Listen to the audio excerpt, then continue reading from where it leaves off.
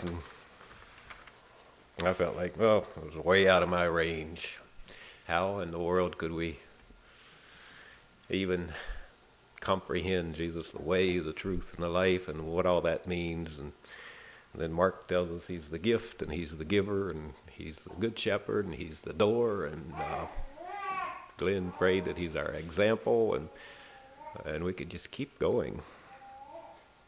Jesus is what our life is about. He is our life, it says in Colossians 3. So anyway, turn with me to, let's start with John chapter 2. 1 John chapter 2. Then we'll go to 2 Peter 3, just a few pages forwards from there.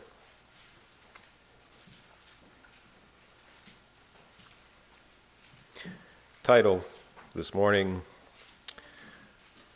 trying to decide what's the best title. Confident at his coming is part of it. 1 John 2:28.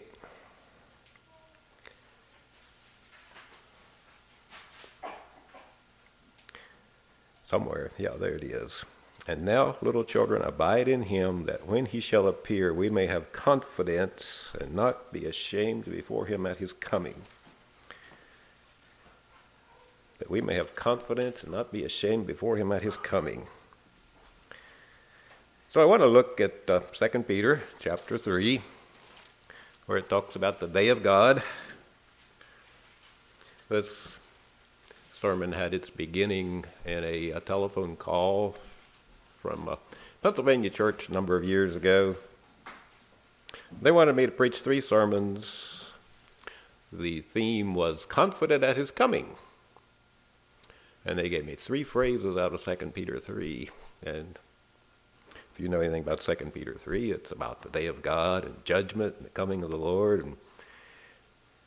And I knew these churches pretty well. The church I knew, they just love prophecy. Well, I don't preach those kind of sermons. Not the kind they would have preached. Sorry, I just don't do it that way. And I told them right up front, you won't get what you're used to from this chapter from me, I'm sure. So anyway, I went and had the meetings. They haven't invited me back yet, so I'm not sure. But that's not unusual. I don't preach speculative prophecy. You probably know that by now. I don't know if you don't. Now you do. So I was looking for something good and worthwhile from this chapter for us. Let's read it. This second epistle, beloved, I now write unto you, in both which I stir up your pure minds by way of remembrance, that you may be mindful of the words which were spoken before by the holy prophets, and of the commandment of us, the apostles of the Lord and Savior. Knowing this first, that there shall come in the last days scoffers, walking after their own lust, and saying, where is the promise of his coming? For since the fathers fell asleep, all things continue as they were from the beginning of the creation. For this they willingly are ignorant of, that by the word of God the heavens were of old, and the earth standing out of the water and in the water, whereby the world that then was, being overflowed with water, perished. But the heavens and the earth which are now, by the same word, are kept in store, reserved unto fire against the day of judgment and perdition of ungodly men. But, beloved, be not ignorant of this one thing, that one day is with the Lord as 1,000 years, and 1,000 years as one day. The Lord is not slack concerning his promise, as some men count slackness, but is longsuffering to usward, not willing that any should perish, but that all should come to repentance. But the day of the Lord will come as a thief in the night, in the which the heavens shall pass away with a great noise, and the elements shall melt with fervent heat, the earth also and the works that are therein shall be burned up. Seeing then that all these things shall be dissolved, what manner of persons ought ye to be in all holy conversation and godliness, looking for and hasting unto the coming of the day of God, wherein the heavens being on fire shall be dissolved, and the elements shall melt with fervent heat? Nevertheless, we, according to his promise, look for new heavens and a new earth, wherein dwelleth righteousness. Wherefore, beloved, seeing that ye look for such things, be diligent, that you may be found of him in peace, without spot, and blameless.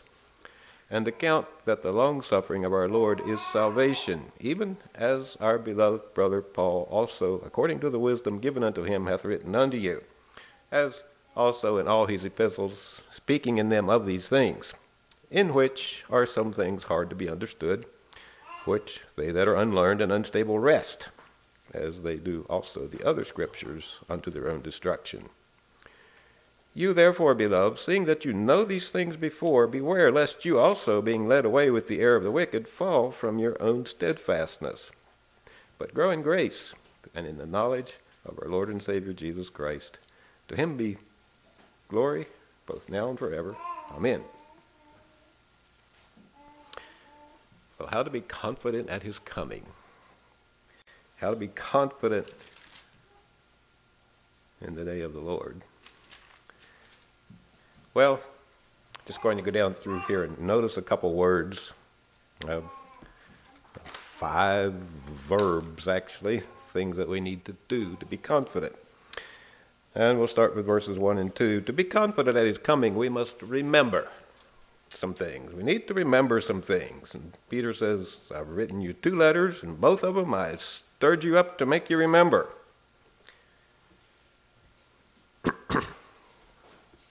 Back in chapter 1, in verse 12, he says, Wherefore I will not be negligent to put you always in remembrance of these things, though you know them and be established in the present truth. And then he goes on to say, and I know the Lord's going to take me, but I'm going to do what I can that you have something to remember these things by.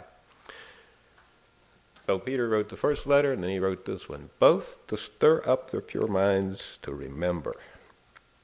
I want you to remember something. Verse 2, I want you to remember the words spoken by the holy prophets, the Old Testament writers, I think probably we could say here.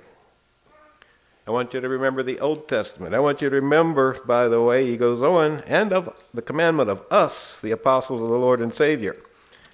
The New Testament. I want you to remember the Word of God. And again, chapter 1.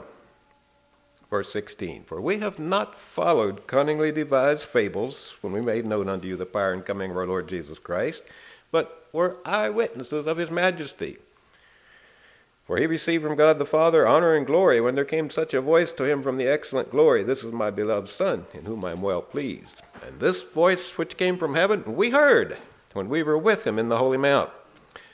We have also a more sure word of prophecy, whereunto you do well that you take heed as unto a light that shineth in a dark place until the day dawn and the day star arise in your hearts.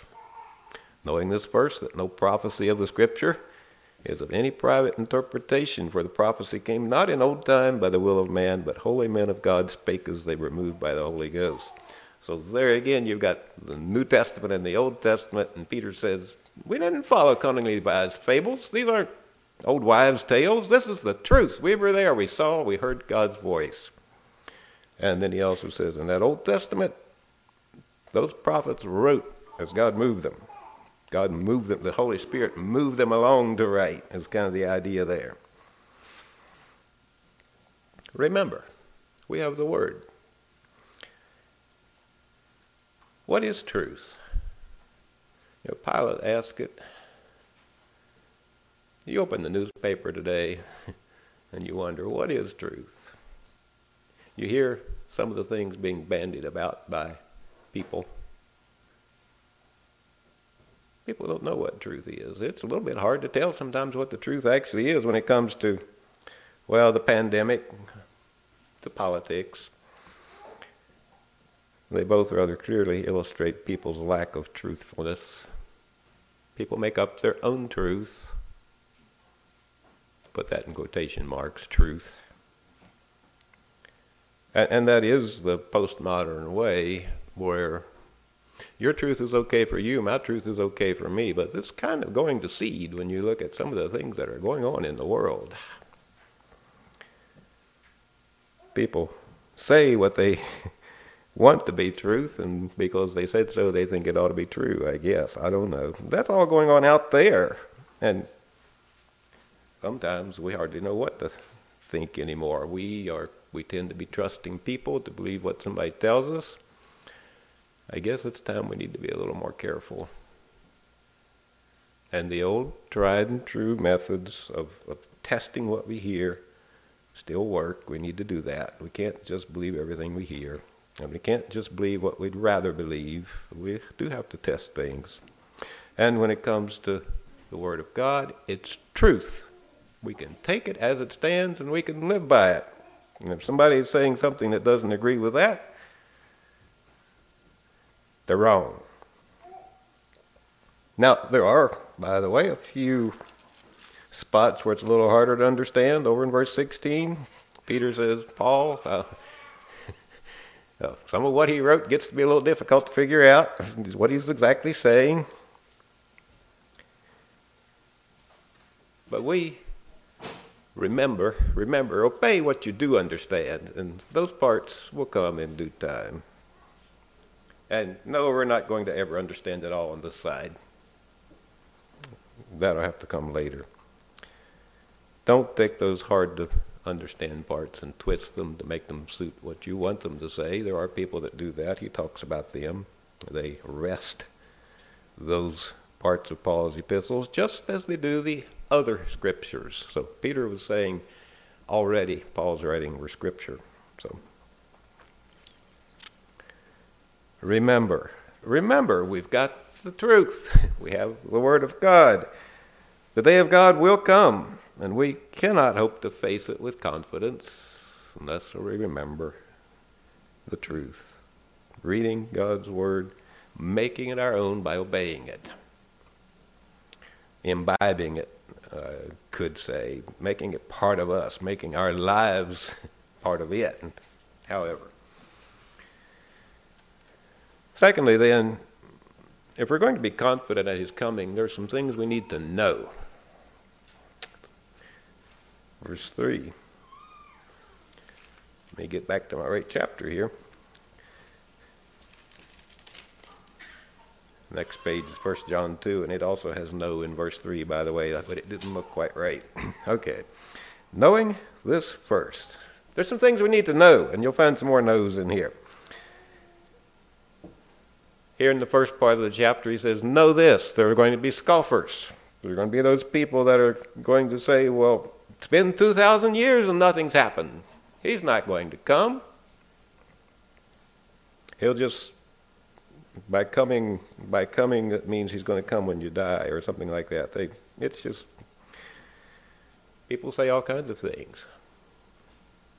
And did you think about it last week that Jesus might show up one day? I did. It was a different thought. I mean, sometimes it's a little hard to grasp, but everything that we see, the reality in front of us, isn't all that real. One of these days, it's just going to whoosh. Well, go to verse 10. That's what's going to happen to it. It's going to be all burnt up, wiped clean. And there'll be a greater reality. And we live for that. We should live for that. Know that that's the way it's going to be. Verse 4 here, by the way, the scientists, the quote in scientists, those who think they're wise in this world, talk about millions of years and billions of years and all of that, and evolution. That's one of the biggest things we find, by the way, in all the books we go through for the library. Again and again and again, 260 million years ago, this and that. It was like somebody wrote it down back then or what. But anyway, but the next book says 30 million years, so go figure. All right, anyway. But that's what their idea is, that things happen so slowly now so that anything that actually happened had to take billions and billions of years. So Eva read to me, I guess just last evening, about these crustaceans and how that two of their legs over time evolved into special tubes used for procreation. Right. Yeah. How'd they do that? And what'd they do before then, I wondered. So anyway, Things don't make sense. They just don't. But anyway, you give things enough billions of years and it's supposed to have happened. But anyway, it's called uniformitarianism, and that's kind of what you see there in verse 4. All things continue as they were. Did they? No, they are willingly unknowing of something. They're willingly ignorant that things have not continued as they were. They are choosing not to know, verse 5 says. That's what ignorant means. Willingly ignorant, choosing not to know. There was a flood, and that changes everything. From all that uniformitarianism and the evidence in the earth's crust is one thing it changes. It also changes the fact that they're saying God hasn't done anything since the beginning. God did judge. He judged sin in a major way, worldwide sin in a worldwide way. God is a judge, and you could, like I've been reading through the prophets, and he judged again and again. He spoke things into existence, verse 5 says, by the word of God, the heavens were of old. By his word, whereby, verse 6, he judged with the flood. Verse 7, by the same word, he's keeping in store. By the same word he's keeping in his store, it's reserved unto fire against the day of judgment. Judgment will happen again, not by water, but by fire. So they're willingly not knowing that. We need to know it. We also need to know that God doesn't view time like we do. Verse 8, beloved, make sure you know, don't be ignorant of this one thing, that one day is with the Lord as 1,000 years. And 1,000 years is one day. He does not dwell in time. The eternal I am always is.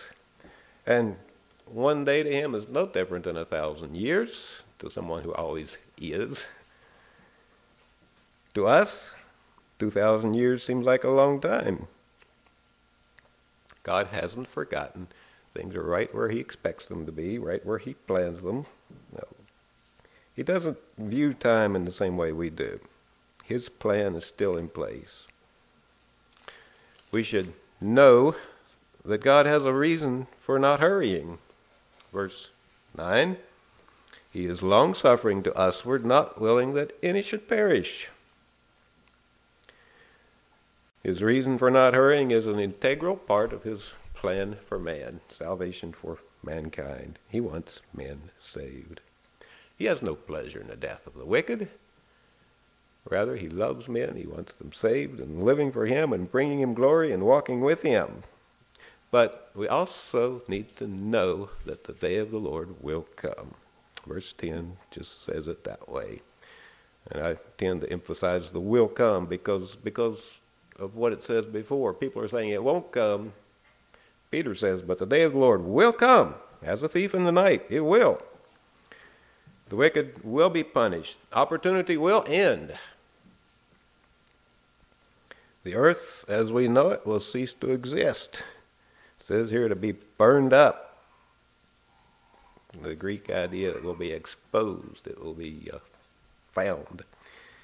So I'm not sure if God is going to burn the earth completely up and set us a new one, or just wipe this one clean and do a renovation job like Levi's do on their houses. But after they're done, it doesn't look like the same old house, does it? It's a new house. Well, we'll have a new heaven and a new earth anyway, however that works. And there, verse 13 says, therein will dwell only righteousness. Doesn't say only right there, but that's the point. The day of God will come. And if we're to meet it confidently, we need to know these things that Peter tells us in this chapter.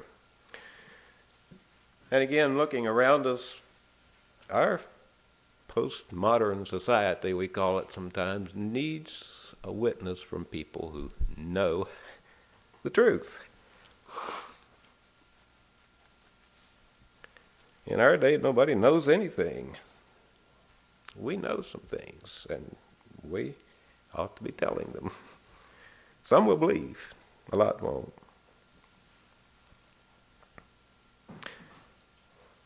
Well, you keep going through the chapter. Verses, well, let's see, I have 11 to 16 here. There are some things we need to account. We need to account. It's the same word as Paul said, I count all things but loss. I consider. It's the same word as count in verse 9 here. Not slow as some men consider slackness. We need to account, verse 15 tells us, that God's slowness, the long-suffering of our Lord is salvation. No, he doesn't call it slowness. He says it's long-suffering. What does that mean? Well, it means what it says back in verse 9. He is long-suffering to usward. He's long-suffering to people, not willing that any should perish. He wants more people to be saved. We must account. We already said we need to know it, but we need to account that judgment is coming, that there is glory. We look according to his promise for a new heavens and a new earth. We see the invisible. We don't see that yet. We know it's coming, but we see it, and we look forward to it, and we live because of it. We see also that there's eternal loss for those who are not ready. Only righteousness dwells in that new heaven and new earth. And when we account that, what difference does it make in the way we live?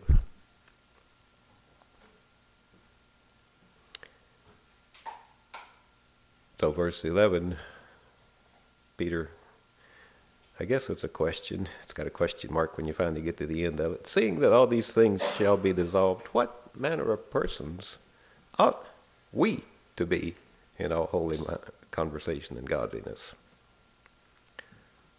Looking for and hasting unto, hurrying toward.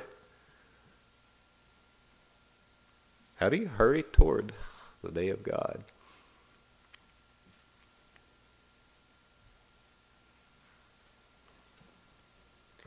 Maybe partly by doing what it is we're supposed to be doing. But all right, we'll get there maybe.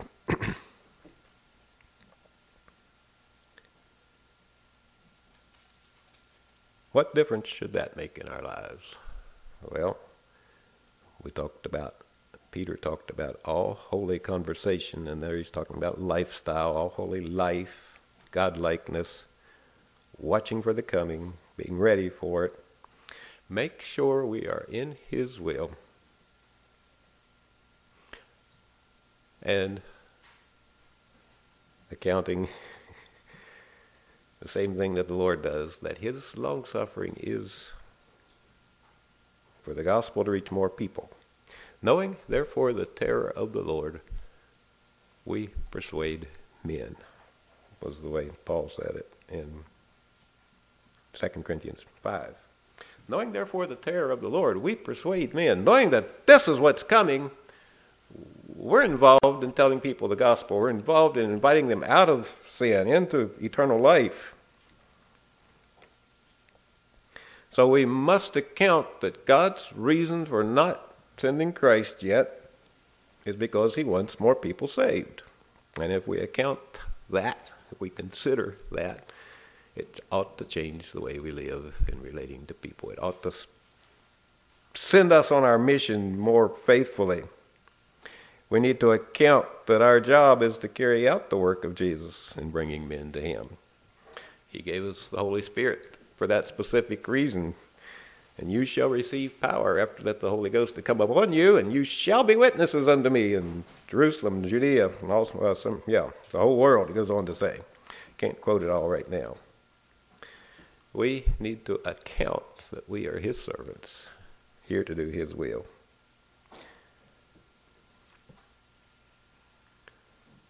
We need to do that to be ready. And I was thinking about a parable back in Luke chapter 12. Let's go read it. Jesus talks about being ready. don't lose your place. We want to come back to Peter in a little bit. What does it take to be ready? Luke 12:35, let your loins be girded about and your lights burning. Let your lights shine, by the way, and you yourselves like unto men that wait for their Lord when he will return from the wedding, that when he cometh and knocketh, they may open unto him immediately. Blessed are those servants whom the Lord, when he cometh, shall find watching. Verily I say unto you, that he shall gird himself and make them to sit down to meat, and will come forth and serve them. And he shall come if he shall come in the second watch, or come in the third watch, and find them so, blessed are those servants. And this know, that if the goodman of the house had known what hour the thief would come, he would have watched, and not have suffered his house to be broken through. Be ye therefore ready also, for the Son of Man cometh at an hour when ye think not. So how do you be ready? Should we be always looking upward, go out on the hillside somewhere and say, the Lord's coming soon, and so we're watching for him? That has happened in history, by the way. Well, let's keep reading. And Peter said unto him, Lord, speakest thou this parable unto us, or even to all? And the Lord said, Who then is that faithful and wise steward, whom his Lord shall make ruler over his household, and give them their portion of meat in due season? To give them their portion of meat in due season. Blessed is that servant, whom his Lord, when he cometh, shall find so doing. That's the way to be ready. Just be doing what your master asks you to be doing. Period. Or you could keep going. Of a truth I say unto you, that he will make him ruler over all that he hath. But, and if that servant say in his heart, my Lord delayeth his coming, and shall begin to beat the men servants and maidens, to eat and drink and be drunken, to live for himself, we'd say. The Lord of that servant will come in a day when he looketh not for him, and at an hour when he is not aware, and will cut him in sunder, and will appoint him his portion with the unbelievers. To be ready, account that he's coming, and keep your accounts up to date. Keep his accounts up to date. As a wise steward, I guess we could say. Do what he told us to do. Jesus said, the Son of Man is come to seek and to save that which is lost. And a little later he said, as the Father hath sent me, so send I you. Account that the long-suffering of God is salvation, and let's account ourselves workers in that cause. That's the way to haste the day of God, to hasten unto it, to look forward to it. Thy kingdom come, in a more real way than ever before, we're asking. And so if we're busy about the Father's business of bringing people to salvation and keeping them that way, it's not all going out and getting people saved. It's partly the whole work of, we kind of divide it into evangelism on one hand and nurture on the other. Well, it's all the same purpose, that we all get the glory. Well, no, that we all live to the glory of God here and now and get the glory in the end. They're together. It's all part of the same job. We need to account that we need to be busy in that. Well, if we're to have confidence at his coming, we must beware of some things too. We must beware of falling. Verse 17. You therefore, beloved, seeing you know these things before, beware, lest you also, being led away with the error of the wicked, fall from your own steadfastness. We must be aware of our own weakness, the possibility of falling. Peter says, I've warned you. You need to remember the word and be in it. You must know that there are going to be scoffers coming with sophisticated ideas, why the gospel can't be true or why this or that can't be so. They'll deny that there's a judgment, but you know that the day is coming. You know that God's plan is for you to be fully given to his work. Beware lest the scoffers, back in verse 3, or the truth twisters, there in verse 16, or the false teachers, if you go back to chapter 2, full of them there in chapter 2, take you away from your own steadfastness. Now, the idea I get here is not of a quick fall where somebody is just serving the Lord as hard as they can along, and all of a sudden they trip and leave the Lord. No, I think it's a slow, crawling deception. Not a sudden change of direction, but a subtle thing that comes in, and we begin to change our attitudes, our views. May not even be necessarily views of Scripture or doctrinal things. I think probably more often someone falling away begins more in simply a careless attitude in their relationship to God and their relationship with each other, is where they allow wrong attitudes toward people and let Satan get a toehold. That's all you need to do. And he'll take it and go with it. Give him an inch, he'll take a mile if you don't repent and get back to where you belong. And the New Testament warns us again and again to be careful. Take heed. Be diligent. Be vigilant. Walk circumspectly. Let him that thinketh he standeth take heed lest he fall. Beware. And so we need to keep a constant watch on our attitudes, on our responses. We need to keep our focus on the Lord Jesus, the way, the truth, the life, our life. And living, we need to live as he did by his power.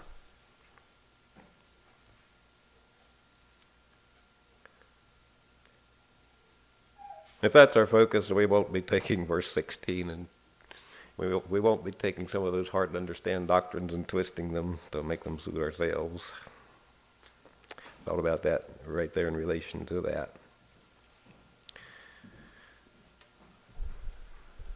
And these days, I've been impressed again with how many times the Apostle Paul told his pastors, be careful about vain babblings and old wives' tales and things like that. So I'm just going to go back and run through them quickly. 1 Timothy and 2 Timothy and Titus. There's at least 2 per book. Just with everything that goes on out there, the things you hear said, and maybe you don't hear what I do sometimes, but probably you don't, but that's okay. 1 Timothy 1:4. Neither give heed to fables and endless genealogies, which minister questions, rather than godly edifying, which is in faith.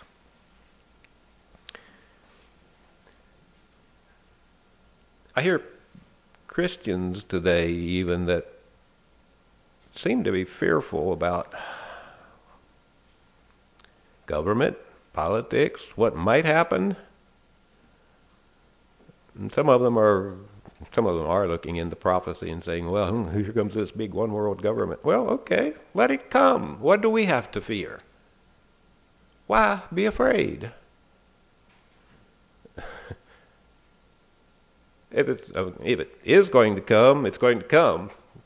Our job is to be faithful. So don't let fear get us all wrapped up in knots. Anyway, that's kind of free. It isn't necessarily tied into this verse, but just I don't understand. Yeah, we might face some very, very difficult things. We might end up dying for our faith. They could hang us up by our toenails or pull them out or put us the thumb screws on us or cut our heads off or whatever. But we can die for the Lord, can't we? Why fear? Those kind of things have happened and may happen again. But know this. I have overcome the world, Jesus said. Don't let fear rule your thinking. All right, jump down. Well, okay, just keep reading. Now the end of the commandment, verse 5, is charity out of a pure heart and a good conscience and a faith unfeigned, from which some, having swerved, have turned aside unto vain jangling. Ting-a-ling-a-ling-a-ling. Some people, the things they say make about that much sense. Chapter 4, verse 7. And you almost need to read the contrasting verses. Verse 6 says, Put the brethren in remembrance of these things, and thou shalt be a good minister of Jesus Christ, nourished up in the words of faith and of good doctrine, whereunto thou hast attained. But refuse profane and old wives' fables, and exercise thyself rather unto godliness. And some of the things people are getting off the internet or wherever they're getting it belong in that verse. I'm not sorry, it's just the way it is. Chapter 6, verse 20, next to the last verse in the book, I think.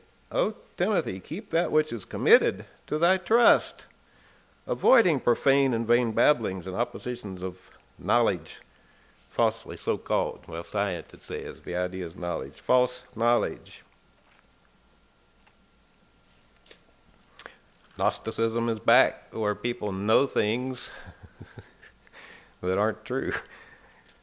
Sometimes you don't know how they know them. But anyway, 2 Timothy 2, verse 16. But shun profane and vain babblings, for they will increase unto more ungodliness. And of course, the opposite is in verse 15 right ahead of it. Give diligence to show yourself approved unto God, rightly dividing the word of truth. The truth, the book, here it is. Take your signals from it, not from out there, not from the vain babbling that's going on in the world. Verse 23, but foolish and unlearned questions avoid, knowing that they do gender strifes. And Titus 1:14. Not giving heed to Jewish fables and commandments of men that turn from the truth. Now there he specifically calls them Jewish fables, dealing with some of the old Jewish things. And then commandments of men, where people come up with ideas that say, here's why you don't have to obey the Bible.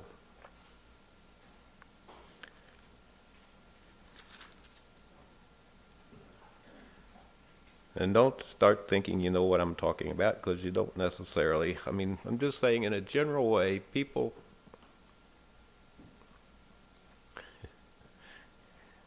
come up with these reasons why you don't need to obey scriptures. Well, you know some of them. The Spirit is my covering. I don't need to wear a covering anymore. Have you heard that one? I have. And on it goes.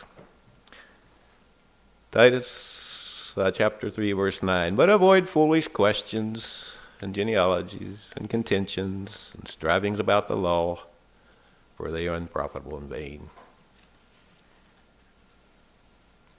And again, I just give you those to remind you that it seems like a lot of stuff going around today that isn't very profitable to swallow, isn't very profitable to argue about either. So, if we're going to face the day of God with confidence, we must beware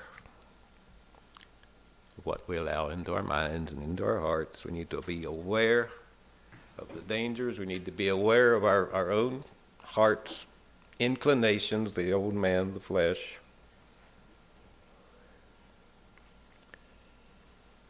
And then kind of flip that coin.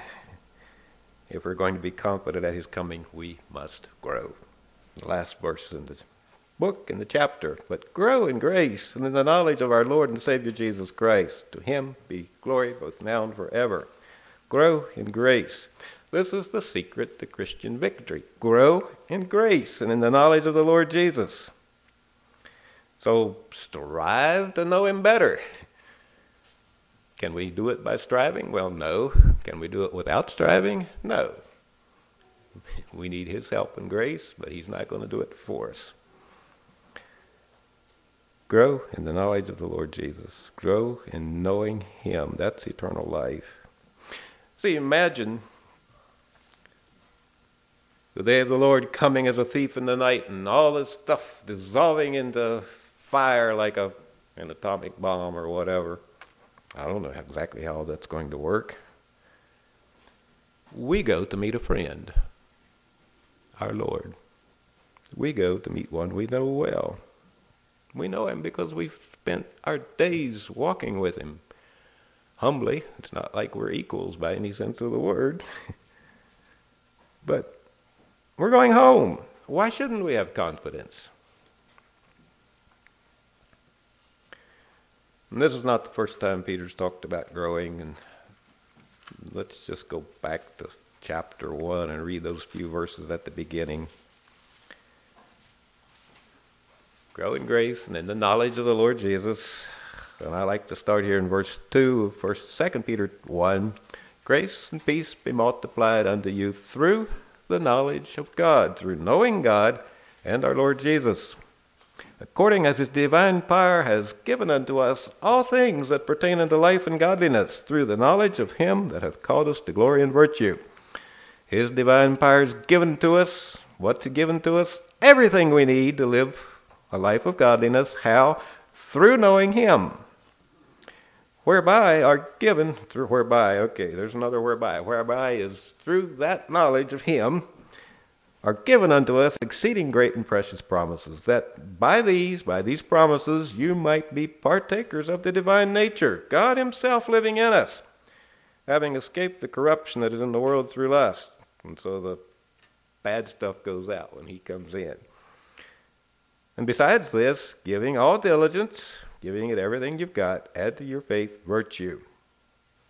Just good living. To your virtue, knowledge. To knowledge, temperance, self-control. To temperance, patience. To patience, godliness. To godliness, brotherly kindness. To brotherly kindness, charity. For if these things be in you, if you are striving to grow in these, and they are coming into you through the knowledge of the Lord Jesus, for if these things be in you and abound, they make you that you shall neither be barren nor unfruitful in the knowledge of our Lord Jesus Christ. But he that lacketh these things, he that doesn't care, is slack, is blind, and he's short-sighted. He cannot see afar off. He has forgotten that he was purged from his old sins. Wherefore, the rather, brethren, give diligence to make your calling and election sure. For if you do these things, you shall never fall. For so an entrance shall be ministered unto you abundantly in the everlasting kingdom of our Lord and Savior, Jesus Christ. We want to be confident at His coming. We want to be confident in the day of God, when the elements shall melt with a fervent heat, and the earth as we know it and everything in it is going to be burned up. So remember the word. Remember. God has spoken. Here we have what we need to make our decisions for life, to guide us through life, to guide us in relationships. It's here in the Word of God, through the Holy Spirit, sometimes through the brotherhood helping us too, by the way. Remember it. Know the Lord Jesus. Know that there will be scoffers. Know that the Lord will come. Know that judgment is coming. Account that the Lord wants all men to be saved, and account that He wants us to help make it happen. That's why we're here. Beware of your own flesh. Beware of the tempter's appeals to it. Don't ever forget that it's possible to fall. And grow in your knowledge and relationship with the Lord Jesus. Do these things, and we can be confident at His coming. Let's have a song.